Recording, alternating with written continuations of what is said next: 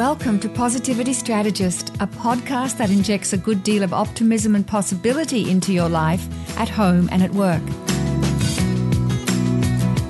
Conversations with thought leaders and everyday people shine the light on what works and amplifies those everyday micro moments of positivity, irrespective of what else is going on. You'll be energized by lots of practical tips, inspiring you to live a truly satisfying and meaningful life. Hello everyone, I'm your host Robin Stratton-Burkessel, and this is episode 34 with Suzanne Daigle. Now you're aware that we've changed from a weekly show to a fortnightly one, that's every 2 weeks, just for a short period while I'm working on an exciting new venture. So while I'm doing that, we've had to scale back on the podcast production just a little for the next few months. Now, it's extra exciting for me when I get to do my podcast every 2 weeks because I miss the energy of that weekly show. Now, as I mentioned, today my guest is Suzanne Daigle, and the show notes for this conversation with Suzanne can be found at positivitystrategist.com/PS034. And I'm so fortunate to know Susan through an extraordinary network of people.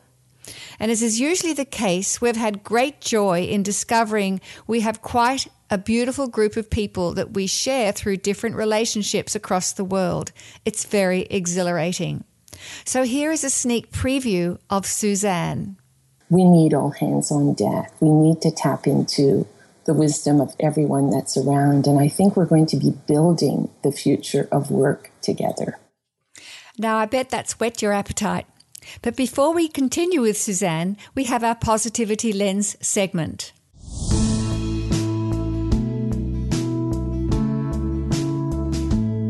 Two weeks ago, I spoke with Andy Hayes, and he shared with us his favourite tea moments, and that was episode 33. And so remember that I do this Positivity Lens activity to help us strengthen our positivity muscle and to hone our ability to view people and situations through multiple lenses, because remember, what you focus on grows. Now, Andy came up with 3 tips for us to help improve our positivity.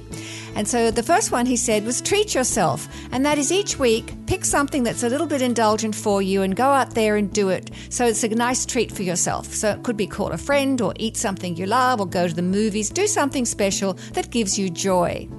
The second thing that he suggested was to reflect over the last week and do an audit of any negative influences in your life and be conscious about not repeating them. So remove them. So delete anything that doesn't serve you well or upsets you so that you can break from those habits that don't work for you.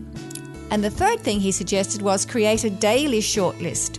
So for each day, for a week or longer, write up your favorite moment of the day to evoke the feelings that are associated with that favorite activity and put them in a lovely vase or a cookie jar or a beautiful box.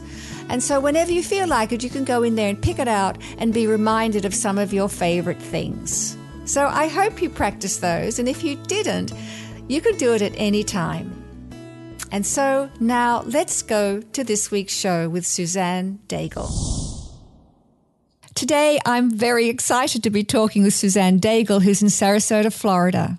But Suzanne comes originally from Canada, a little town of 13,000 people called Edmundston in New Brunswick. Hi, Suzanne, and thank you so much for spending time with me today.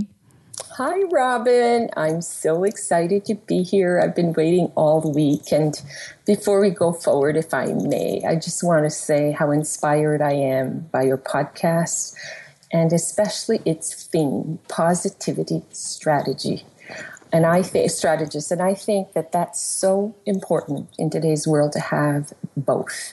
To be positive, optimistic, passionate, and also to be strategists. So it was brilliant, and I'm happy to be here.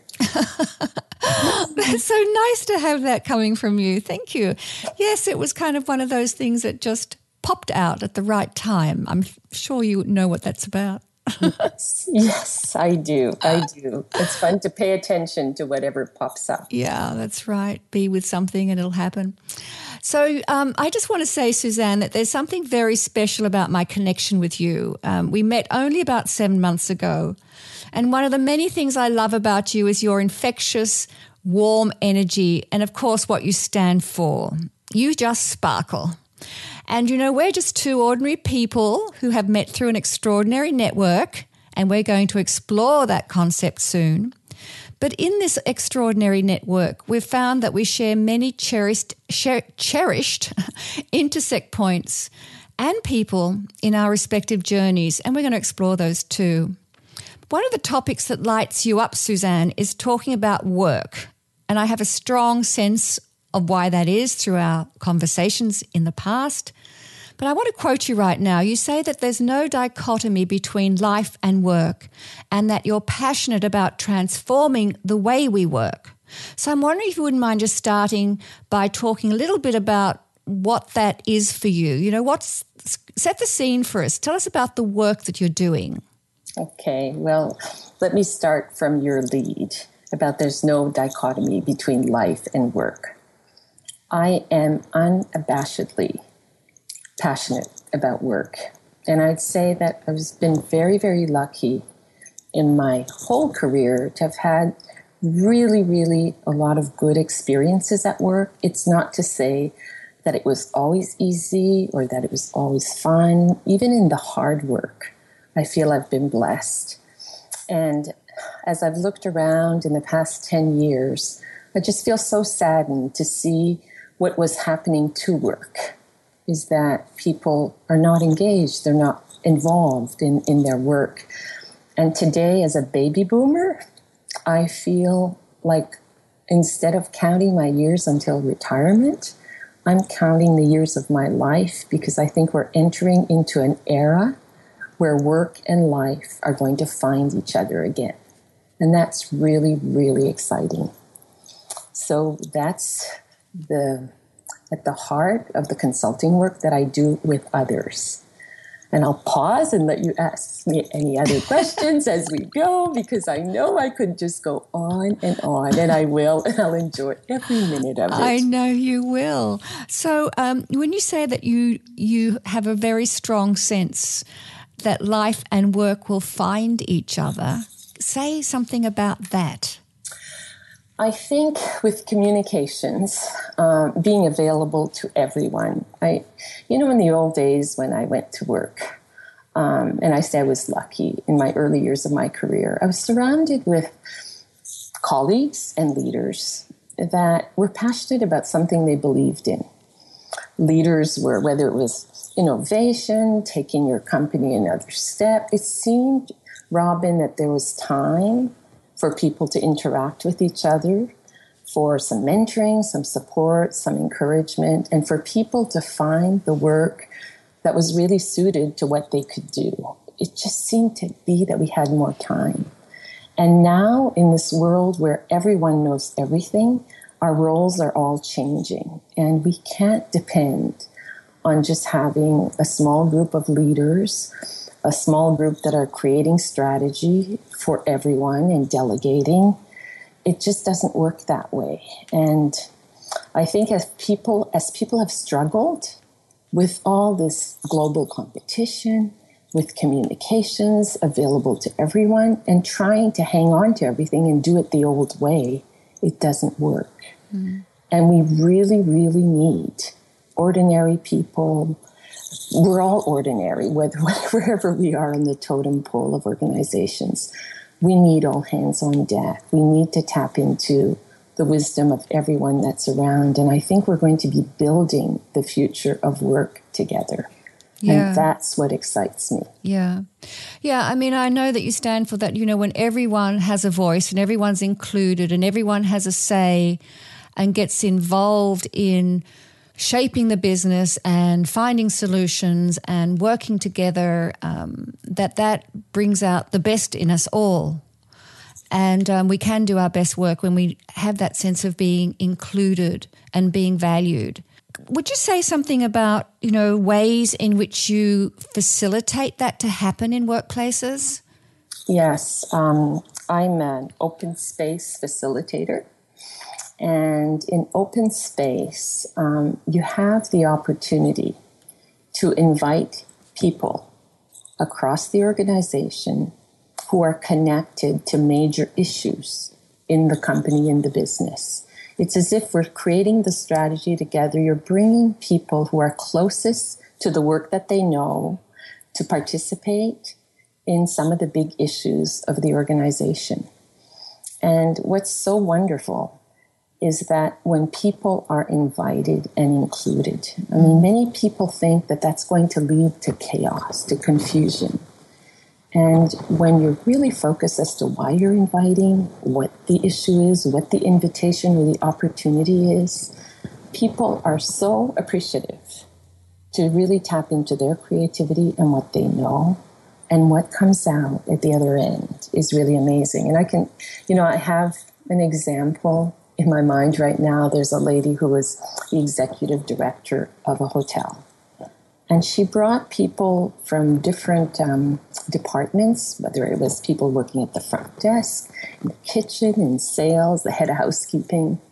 And I'll never forget how the lady who was the head of housekeeping with 35 years of service, she was the leader in that group.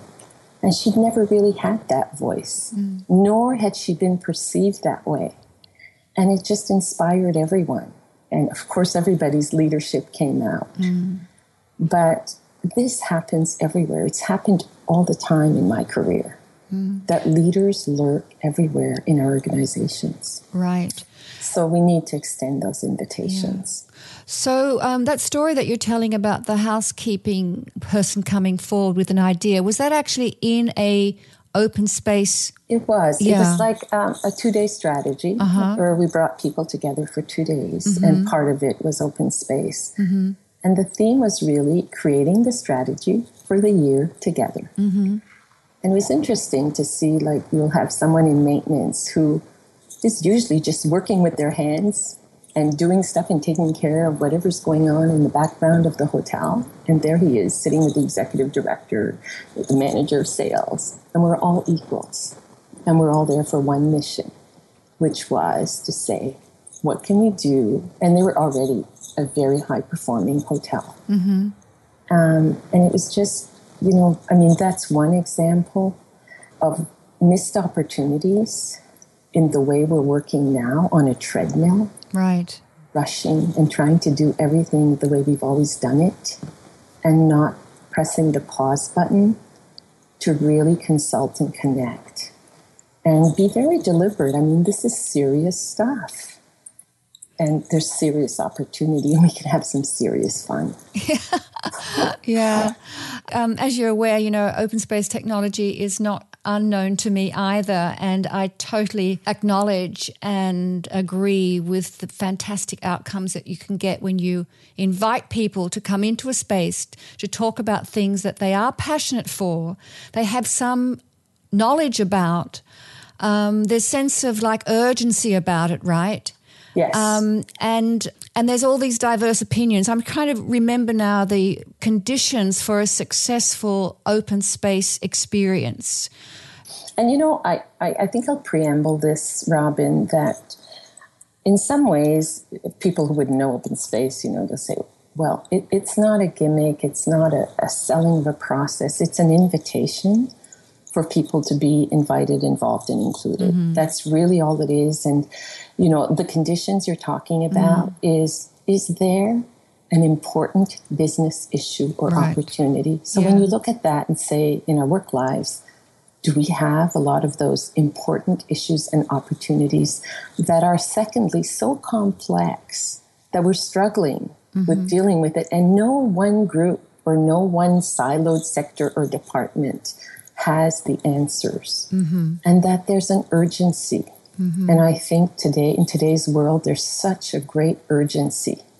I mean, they say only 20% of people are passionate about their jobs. I mean, that's a travesty. And I think, wow, would we ever accept going to school and saying, well, I got 20% on my score over 100, or I got 30%. It's such a big untapped potential and capacity. Yeah. So yes, you have the urgency of it, and then diversity, which is the invitation to bring non-traditional, it's time to rethink some of the strategies of how we do the work and to let go some of the work that's not working anymore for us and to focus on that which is working. Yeah. And I'm not alone in this whole field we have a lot of friends, Robin, as you know, who care deeply about the same thing. And I hope during this conversation that I have an opportunity to call out and mention them. We will. We could sort of say, well, yes, let's do that. But I just want to, before we do that, I just want to go back to the invitation piece, because you've mentioned it several times. And I just want to echo why that's so important from my perspective. And that is that you want people to come only if they can contribute. I mean, how many meetings do you go to and people come and they're so disengaged and they don't really want to be there and they've got nothing to add or don't choose to speak up? So that's why it's about self-selecting people, right? Come into a meeting, you're invited, and you have something to contribute. I think that self-selection piece is really important. Yes, the self-selection, yes. It extends to that, to have the freedom and the spirit of invitation there to participate in projects and in work that you're connected to. And so often decisions are made and you are told to do this or told to do that. And if you really knew the work, you would see how, in some cases, how insane it is. It's just not using our talents in the best way. And, in today's world, I'm also blessed to be working with some people who come from companies that are among the most progressive in the world. And they have given that choice and that freedom to employees, to their colleagues. They don't even call them employees, they're colleagues. Mm-hmm. And the results are just really sustainably amazing. Yeah. So, Suzanne, how did you come to choose to work in this way? I think I didn't choose it. It kind of found me. Uh-huh. I started as a journalist, and I was quite young, and it was like a training ground, a learning ground. And I had the opportunity to do human interest stories, political stories, big news stories. And I think it sparked there that I saw, wow, there's people that are in the shadows of life that you don't really know about, just doing their thing, like a lady that had a pig farm with a whole bunch of pigs and running that business. And I just was so fascinated. And I left journalism and was hired by a company in manufacturing, a 100-year-old company in pulp, paper, and lumber. Mm-hmm. Very male-dominated, traditional, good-hearted, good values. And I was hired by that company to include and involve employees in the business story. Wow. So that employees would understand the key drivers of the business.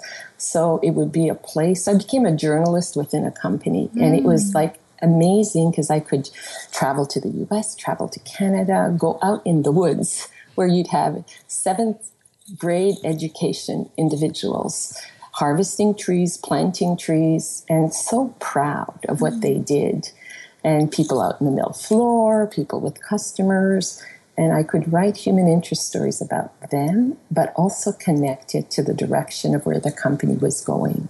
We used to do face-to-face meetings. It was like so progressive in those days. Absolutely. And I felt like, I think the litmus test for me has always been, if you're a mom or a dad and you come home at the end of the day, you would like it that you could be proud and you could feel energized about what you did all day. Mm-hmm. And when I see so many people nowadays who say, I hate my work, it's really sad. And what happened in that fine company over time, later in my career, happened after I had left. but they went bankrupt, and I was there quite a long time. But then suddenly, as has happened in many companies, we kind of lost our vision and started focusing on the short term, and started focusing on having returns that would equate to maybe technology companies or other companies. And when it takes 60 to 80 years to grow a tree, and you have to take care of all the resources and, be very long-term oriented with a healthy return that may not be at the level of, another kind of company that doesn't have so much to look after. And, unfortunately, it led to the demise of not only our company, but in some cases the industry. Wow. So that also really affected me to think, remember those good days? Not that we can take the past and project it into the future, but there's some pieces of our past that we certainly can be mindful of and take into our future. That is such a beautiful juxtaposition of it takes 60 to 80 years to grow a tree, and yet we are so focused on short-term solutions all the time without necessarily thinking about the impacts and what the consequences might be. Yeah, that's just an extraordinary... It made me sit up with a shock. It is, and I feel like we kind of are all colluding a little bit with that, or we have all colluded. I feel like I had the opportunity, like the leaders, everyone's pointing the fingers, and the leaders must do this, and we must do that, and this isn't happening. And in a way, though, they are expected to deliver those returns. And all of us who might have money invested in pensions and, we want a certain return. That's bigger than me, but there's a pause button there that we can press and say, look, is that really going to deliver the sustainable, competitive, strategic future that we need? And it'll take some courage together to say that's why we need to reinvent work and bring the best forward of what we had and share the load ahead and tap into those 80% of the people that are engaged and involved. I know for a fact that they're just waiting. Yeah. Just going back, though, I want to comment on the journalism role that you had when you were working with that company in the timber industry. Was that, that was, as you said, it was very forward thinking at the time, but was that a branding exercise, or, what was the motivation to get people for you to go out there and to hear the stories of people in their workplace and what made them proud and what made them feel like a real valued member of the organization? What drove that? It was like, Robin, you know what? I was hired by a very, very progressive president who's passed away. And I wouldn't even call him like a big charismatic president. He was just someone that really, really believed in the business that he was in. And he really, really believed about having employees, if they can lead their lives, they're able to know about the business. And I remember us having conversations where he'd be talking about depreciation, accounts receivable, and we were just, doing the P&Ls and some of the materials, because we had face-to-face meetings. We'd go out in the mills at 7 in the morning and at 7 at night, 12-hour shifts. And we would meet with employees, and he and others on the management team were expected to be sharing the story of the business, but it was a little dry. So we would just try and, create the education that was needed so people could get involved. And I assure you, the most surprising thing is when you ask people about their work and where their work connects. It's never hard. People are so happy to answer your questions. They're so happy to be engaged. It just requires an invitation. And we've lost that. Now we have big data and we're analyzing for efficiency and how much more efficiency can we get out of each single individual, and if they don't work, we'll replace them. Well, I'm thinking the future is more about effectiveness than draining the last bit of efficiency. And we'll lose our way. Yeah. And, as you're saying that, I'm, very aware of why I so like working in this way. Whether it be any of these kinds of approaches and frameworks that do bring people and their stories we focus on their stories because it's the stories that we tell ourselves that we live out. So if we can find an inspiring collective story where we know that we're a valued contributor, that is so much more easier to get up and go to work every day. Absolutely. And just live. And, that's why I love, I do a combination of appreciative inquiry and open space. But, starting with discovering what people really care about and what lights them up is such a fabulous starting point for them to start thinking about, well, what else and what are the challenges and how can we overcome the challenges? And just people are in a good frame to be willing to be open and look at the possibilities. And this is where the positivity stuff comes in, right? Because when people are feeling in a more resourceful, positive frame of reference, they are then much more open and willing to share and be creative. And, we have the scientific evidence for all this is real and it works. So that's the fun stuff about all of this. And in a way, it's sad too, Robin, that we need processes or specific, tools. It's like it's what being human with each other is all about. Yeah, I hear you. So, whether you are a leader in a company and your responsibilities are to a board or to your shareholders, or although that is very much shifting to a much broader stakeholder group than that, or you're out in the offices in the mills serving clients. We need to put those pieces together to have insights directly, not filtered through different layers. Mm-hmm. And, in my work, I'm part of a group called New Focus, a company called New Focus Strategic Group out of Canada. Mm-hmm. And we have engineers, we have finance people, we have business strategists, technology. We started with a group of 3 about 7 years ago, and now we're about 20. And what I really love is that the consultants, who are my colleagues, are working from those different spheres with their clients, but then we can be referred, we can interact, we can work with those same clients. So we're bringing a more holistic approach based on need, but it also keeps me grounded. When we talk about reinventing work, it's the simple meat and potatoes stuff of work, the basics. It's the small little things that count. And, I want to be hooked to the hip with the finance people. I want to be hooked to the hip with strategists and IT.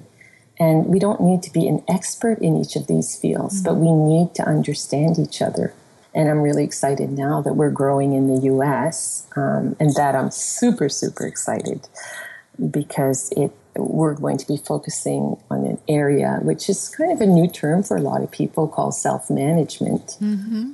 But it's a term that is totally not new to companies like Morningstar, W.L. Gore, Sun Hydraulics here in Sarasota, like very reputable companies that have been operating with the philosophy that everyone in the organization has something to contribute. So I've had 2 colleagues, Doug Kirkpatrick from Morningstar and Kevin O'Brien from W.L. Gore. Kevin's a process engineer, and Doug was a lawyer by trade who didn't practice much law. He just got really invested in Morningstar some 25 years ago. And this gives me so much hope because the career and the sparks of engagement that I saw that delivered amazing results, because I was not the company journalist. I kind of came up the ranks over time and had wonderful opportunities. But what I saw as sparks of amazing projects, now I know that there are organizations that it's not just a spark. It's embedded in the culture. Mm-hmm. I know that it's going to require that we unlearn certain things and that we learn new practices that will not be that hard to learn, really. But with boots on the ground, building block by building block, we can navigate towards more self-management. But let's just talk a little bit about, what you're doing in your work with New Focus Strategic Group.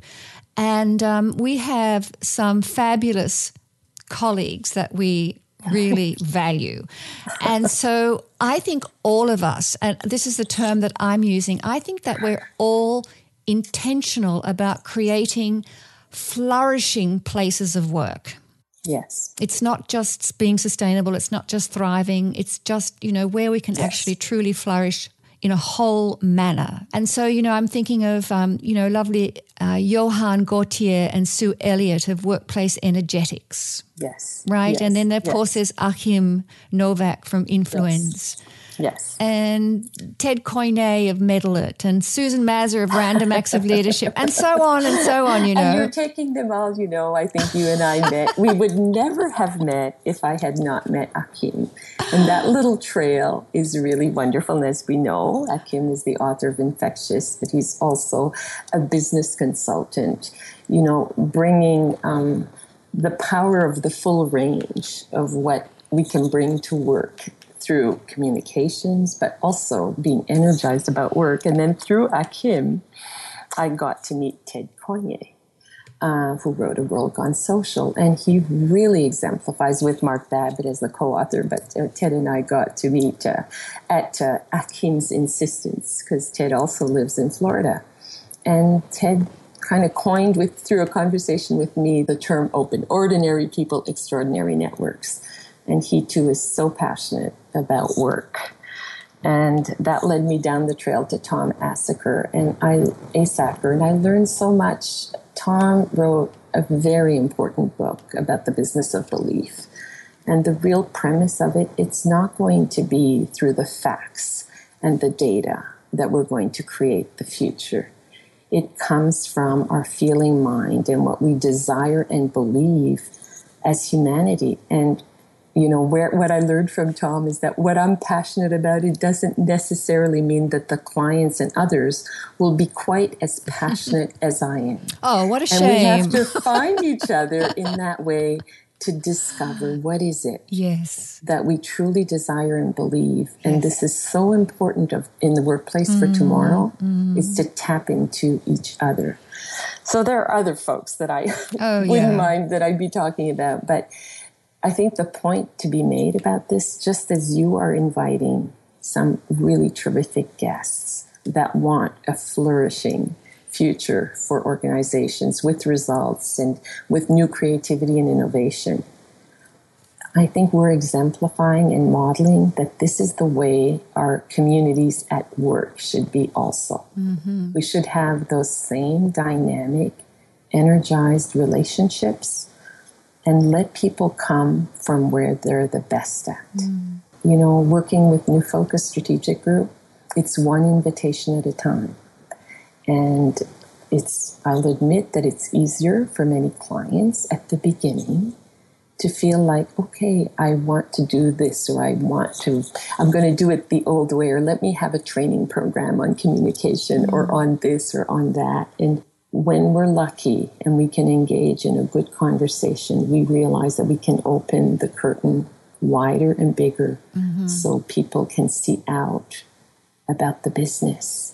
That's lovely. That's a lovely description, yeah. I want you to explain to us the notion of open. I know it's on page 111 in Ted's book called A World Gone Social. I actually wrote a blog post about it yesterday for Open for Business. It's a relatively new community where there are people who are sharing ideas. I hold you up as the person who opened this space or came up with this concept. So I want to hear it from you directly, Suzanne. Talk to me about open. Well, ordinary people, extraordinary networks. I'm going to give an example of that. In 2010, with Harrison Owen, who created open space technology, though open and open space technology not the same thing, but he was opening space, facilitating with Scrum Alliance in Orlando, Florida. And Scrum Alliance is part of the Agile group of technology people that are using processes and methodologies, Robin, that I think are could be so instrumental to what we're facing in the future. And as I was facilitating with him, co-facilitating, I noticed the high energy of the technology people. There are about 350 people there. And I noticed the topics of leadership that they were discussing. I noticed how they were collaborating around work. I had never heard of Scrum. I didn't know what that was. And so I went digging. And it led me to an Agile conference with, I don't know, I think maybe 1,000 people, if not more. And I said, there's something here that in the old days, the way you did technology, which they called waterfall, which meant you documented everything, you planned everything, you delegated everything in little pieces. And at the end, life had been going on. And at the end, the product often was not on spec, it cost more, it didn't satisfy the clients, and they came forward with some methods that are so much better suited to what we need in the world of work today. Shorter iterations, let's live and notice what's happening in life in the moment. Let's adjust in the moment. Let's deliver in pieces, smaller, shorter iterations. I mean, I could go on and talk a lot about the opportunities that the Agile community, of which there are thousands and thousands of people that are lurking in organizations who have taken a complex picture and made it so much more simple to address and to focus on work. So, I mean, this is an example of all the ordinary people that are doing extraordinary things right under our nose that we don't know about, that really speaks to leaders lurk everywhere. And we have to look. And it's a step at a time with all of us. I mean, Josh Allen Dykstra, I don't know if you know him, but he wrote a book called Igniting the Invisible Tribes. It is those invisible tribes that we need to ignite. Yeah. And so when you take that experience that you're describing, you know, from that Agile community, or the people who are kind of the ordinary people who are coming up with more relevant, more appropriate, more effective ways of doing work. So that's from ordinary people because they know their work. But then when you extrapolate that and put it into our social world, because you talked about the extraordinary networks. So I'm thinking about, you know, how we don't even have to be working in the same organization anymore. But, you know, we have this, you know, just like you just, we spoke about, you know, very excitedly and with great affection about the networks that we have found together. But that's all happened through the social world, right? Yeah. So the tools that we have through, you know, Twitter and LinkedIn and Facebook, you know, where I would never have got to know any of you had it not been for these kinds of extraordinary networks that we have the capability to tap into and contribute to and make them even better because of our collective ordinariness and our capacities to do so without any designated leadership. And that's the point, isn't it? And I think you're pointing out something that, and I'm going to call it the outside inside. So we have inside organizations. When I was working, I was totally very passionate, you know, through the tough times, the good times. And, you know, I was totally involved in the world that I lived in. And I was not aware as much of what's out there, the outside networks now, Robin, that we're a part of, that are so important, that there's, you know, a breadth and a scope of wisdom that's there. And I think this is going to be the magnificence of the future, because I think the outside, inside people are going to find each other. And as an insider, like, I mean, I didn't know what I didn't know in those days. And since I've been a consultant on the outside, I feel like I've become a teenager again in a way that I can shape my world. I can rush and learn and have total faith that there's so much more that we can do. And I keep thinking that it's so important that I be the window and invite some of the folks that were in the inside that I used to be, and to connect those inside folks to some of the outside resources. So the power of connection. And you know, when I left that manufacturing company in forest products that I love so much, I went and worked for a wireless towers company. And they had about 45% turnover in that organization. and great potential. There were some leadership changes and some changes that happened. And what stayed with me that will forever amaze me is it's often said that you can't change a culture. It might take 5 to 10 years or 3 to 5 years. We were able to change a culture together by inviting and including people to the business issues, to the business opportunities. It was about business. It wasn't about let's all be engaged and have fun it wasn't the extrinsic things. It was the intrinsic value of work and their contribution. And within 2 to 3 months, and sustainably until we got bought out by one of the largest competitors, the turnover was less than 10%, sustainably. And the results went through the roof, enough so that we got bought out. Yeah. But I learned in that experience what happens when we unleash human potential. Yeah. And it's carried me forward in the work I'm doing with others now. Yeah.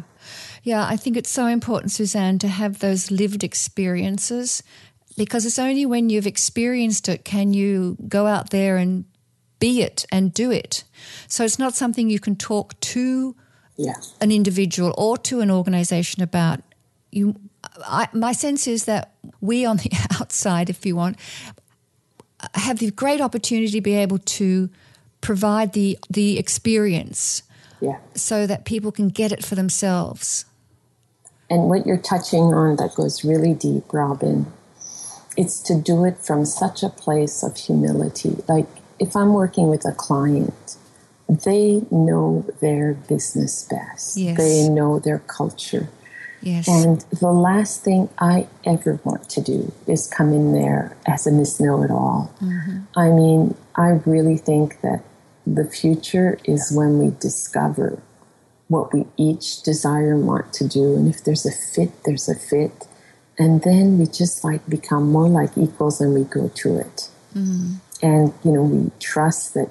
So there's a degree of humility, a real degree of humility in this work that we do together. And it's bigger than us. I'm moved right now, and I'm thinking of some of the students that we had the opportunity to host the World Open Space, and for the first time in the world, our co-partners and our co-hosts were university students who I so admired, and they don't work in the same way that we used to work. They're not biding their time so that they can climb the rungs of the career ladder one step at a time. It doesn't work that way. And they had so many solutions and such depth and scope, more than I did in my 20s, that they were able to do things differently, faster and better. And when they were energized and engaged, I mean, it was amazing. I was in awe of so many of them. Yeah. So, those people in our companies, we need to bring them on side to the grown-up table of issues. Not the kiddie table, the grown-up table. Yeah, but 2 things. One is thank you for bringing up humility. I felt very moved when you said that, because I totally agree with you. And the second thing is when you talk about the energy and the enthusiasm and the sense of possibility and aspiration that younger people who are, just entering the workforce, the aspirations they bring, it's how do we keep that alive and it doesn't get knocked out of you. So, and I think that's why we need to reinvent organizational structures and ways we work so that we keep that. And when you move to the adult table, you want to bring all that other stuff with you. You don't want to become an adult, if you know what I mean.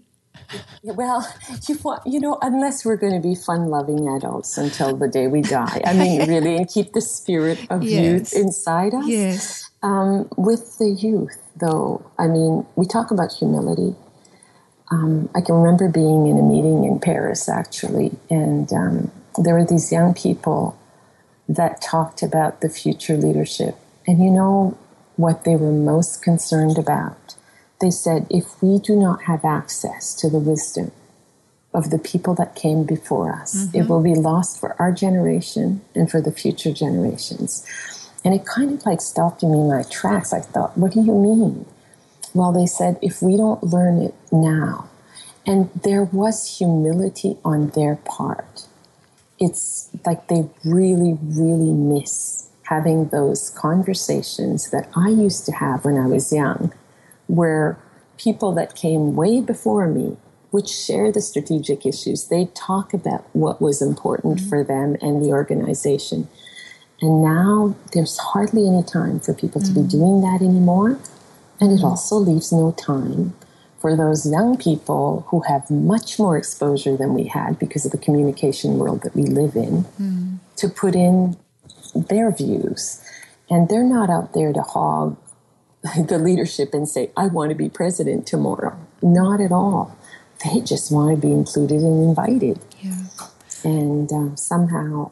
Yeah, that's a very... I think people will only understand that, Robin, when they've started to experience it. Yes. So we will need to continue plugging away to have people take the leap. Yeah. Take the leap to include and involve. Yeah, very nice. Yeah. And it is about both and. Yes.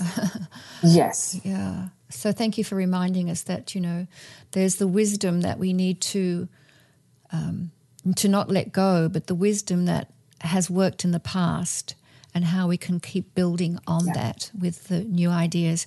Do you know of Frederic Laloux's book, Reinventing Organization?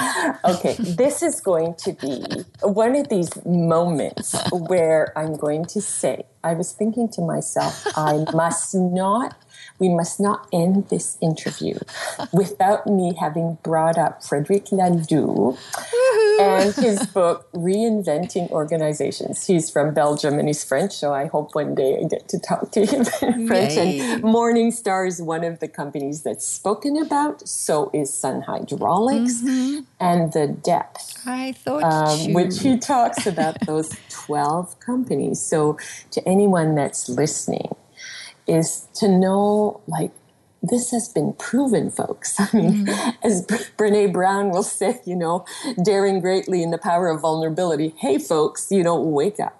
Yes. This has been done before. Yes. And there's a roadmap for it. There are building blocks for this. Yeah. And it's just, if we were able to do lean manufacturing, Six Sigma, do all the efficiency improvements in our organizations, eliminate waste, all those traditional total quality management things, which I'm sure you know about. We need to apply our talents, our passion, our focus, and our energy to the people side of our business. Because we're losing out, and our country's losing out, and our companies are losing out. And that's why work and life have to go hand in hand. Yeah. I mean... I imagine that you would know this book, Reinventing Organizations, the guide to creating organizations inspired by the next stage of human consciousness. And the guest before you, Suzanne, is a young woman by the name of Carolyn Koprach. And she works in the happiness team at Buffer. Do you know of Buffer? I do not. Well, Buffer is a tool to help people with their social media. It enables you to schedule social media to all your different social sites. They have reorganized their organization according to this model. So it's very exciting. I'm sure you'll love to hear that conversation, how they're following Frederic Laloux's model. And, they're calling themselves a teal organization. So I think it's fantastic. It's growing. So all to your point, this whole sense of how we bring people together to enjoy go back into their work life and enjoy their work and their life and feel energized by it. I think this is what the future is, just as you say. This will not be a job of just a few people. It's going to take all of us. And I just feel so blessed that I got to know you and got to know some other folks, and to know that on this sometimes solitary journey, like to think that ordinary people can go and help reinvent the world of work. It almost seems beyond our grasp, and it's not to... how should I say, be intellectual about this. It's like real boots on the ground. It's going to take an army of folks, all of us together, including leaders and our younger generations and all of us. So that's all, I feel very invigorated that we live in these times. Before, we weren't conscious, I think. We were under the illusion that our plans and the predictability and the control mechanisms that we had in our organizations were going to deliver forever the results that we were getting. I think it's becoming evidently clear that predictability and control will not deliver that. Mm-hmm. Yes, we do want a certain degree of control, and we do want to, we're not inviting total chaos here. We're inviting thoughtfulness. And so I think that's how I'd like to close, to just say, let's invite, include, and involve. Let's trust the human beings that we are, and let's not make work a negative 4-letter word. I mean, work and life are both 4 letters. Mm-hmm. And imagine how much richer our lives are. Absolutely. When the work that we do is doing something bigger than any of us. Yeah, that's beautiful. Thank you, Suzanne. The same here, Robin. Thank you. And a shout out, hello to all our friends who might be listening who know us. And I will very much look forward to listening to the Buffer podcast too, because happiness seems like a good note to end on. That's beautiful. Okay. So thanks. Bye, Suzanne. Bye-bye. Bye-bye. Thank you. The show notes for this episode can be found at positivitystrategist.com/PS034. And there you'll also find this week's Positivity Lens activity.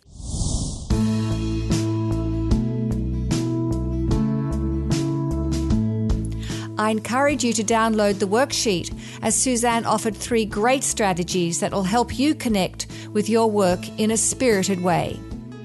And here are the 3 strategies Suzanne recommends. Invite, involve, and include. So she says, in this complex, fast-paced world, speak up and ask to be involved. Contribute even if you haven't been asked, and invite yourself to see the perspectives of others. She then suggested that we identify the invisible tribes in our workplace. So who are the ordinary people in your organization who are doing extraordinary things? Who are the leaders lurking in your midst doing fine work that you admire? And let's grow the ordinary, extraordinary in each of us. And her 3rd strategy was take time to reintegrate life into work. So if work is less than satisfying and meaningful, get into the driver's seat of your work life. Look for the things that you love to do and things that you're good at, and stand up for what you love and look for opportunities to multiply them. If you see yourself wishing for the weekend or retirement, reframe and ask yourself, what would I need to do to enjoy work more? So try those out and notice how that can make a difference into your work and into your life. And so I'm ending today with a request for you to head over to iTunes and search for Positivity Strategist Podcast in the podcast section of the store and give us a rating and write a review. It really helps to spread awareness of this show, thereby drawing attention to the great work my guests are doing in the world. We are all making a positive difference, so let's share it around. And a big thanks in advance for making the effort. It means a lot.